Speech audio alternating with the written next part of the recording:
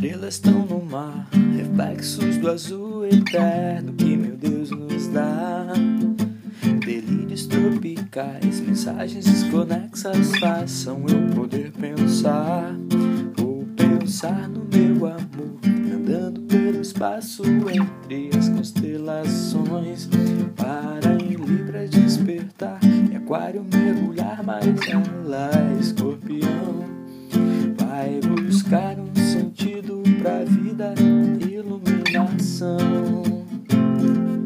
Vai buscar um amor que preencha o seu coração.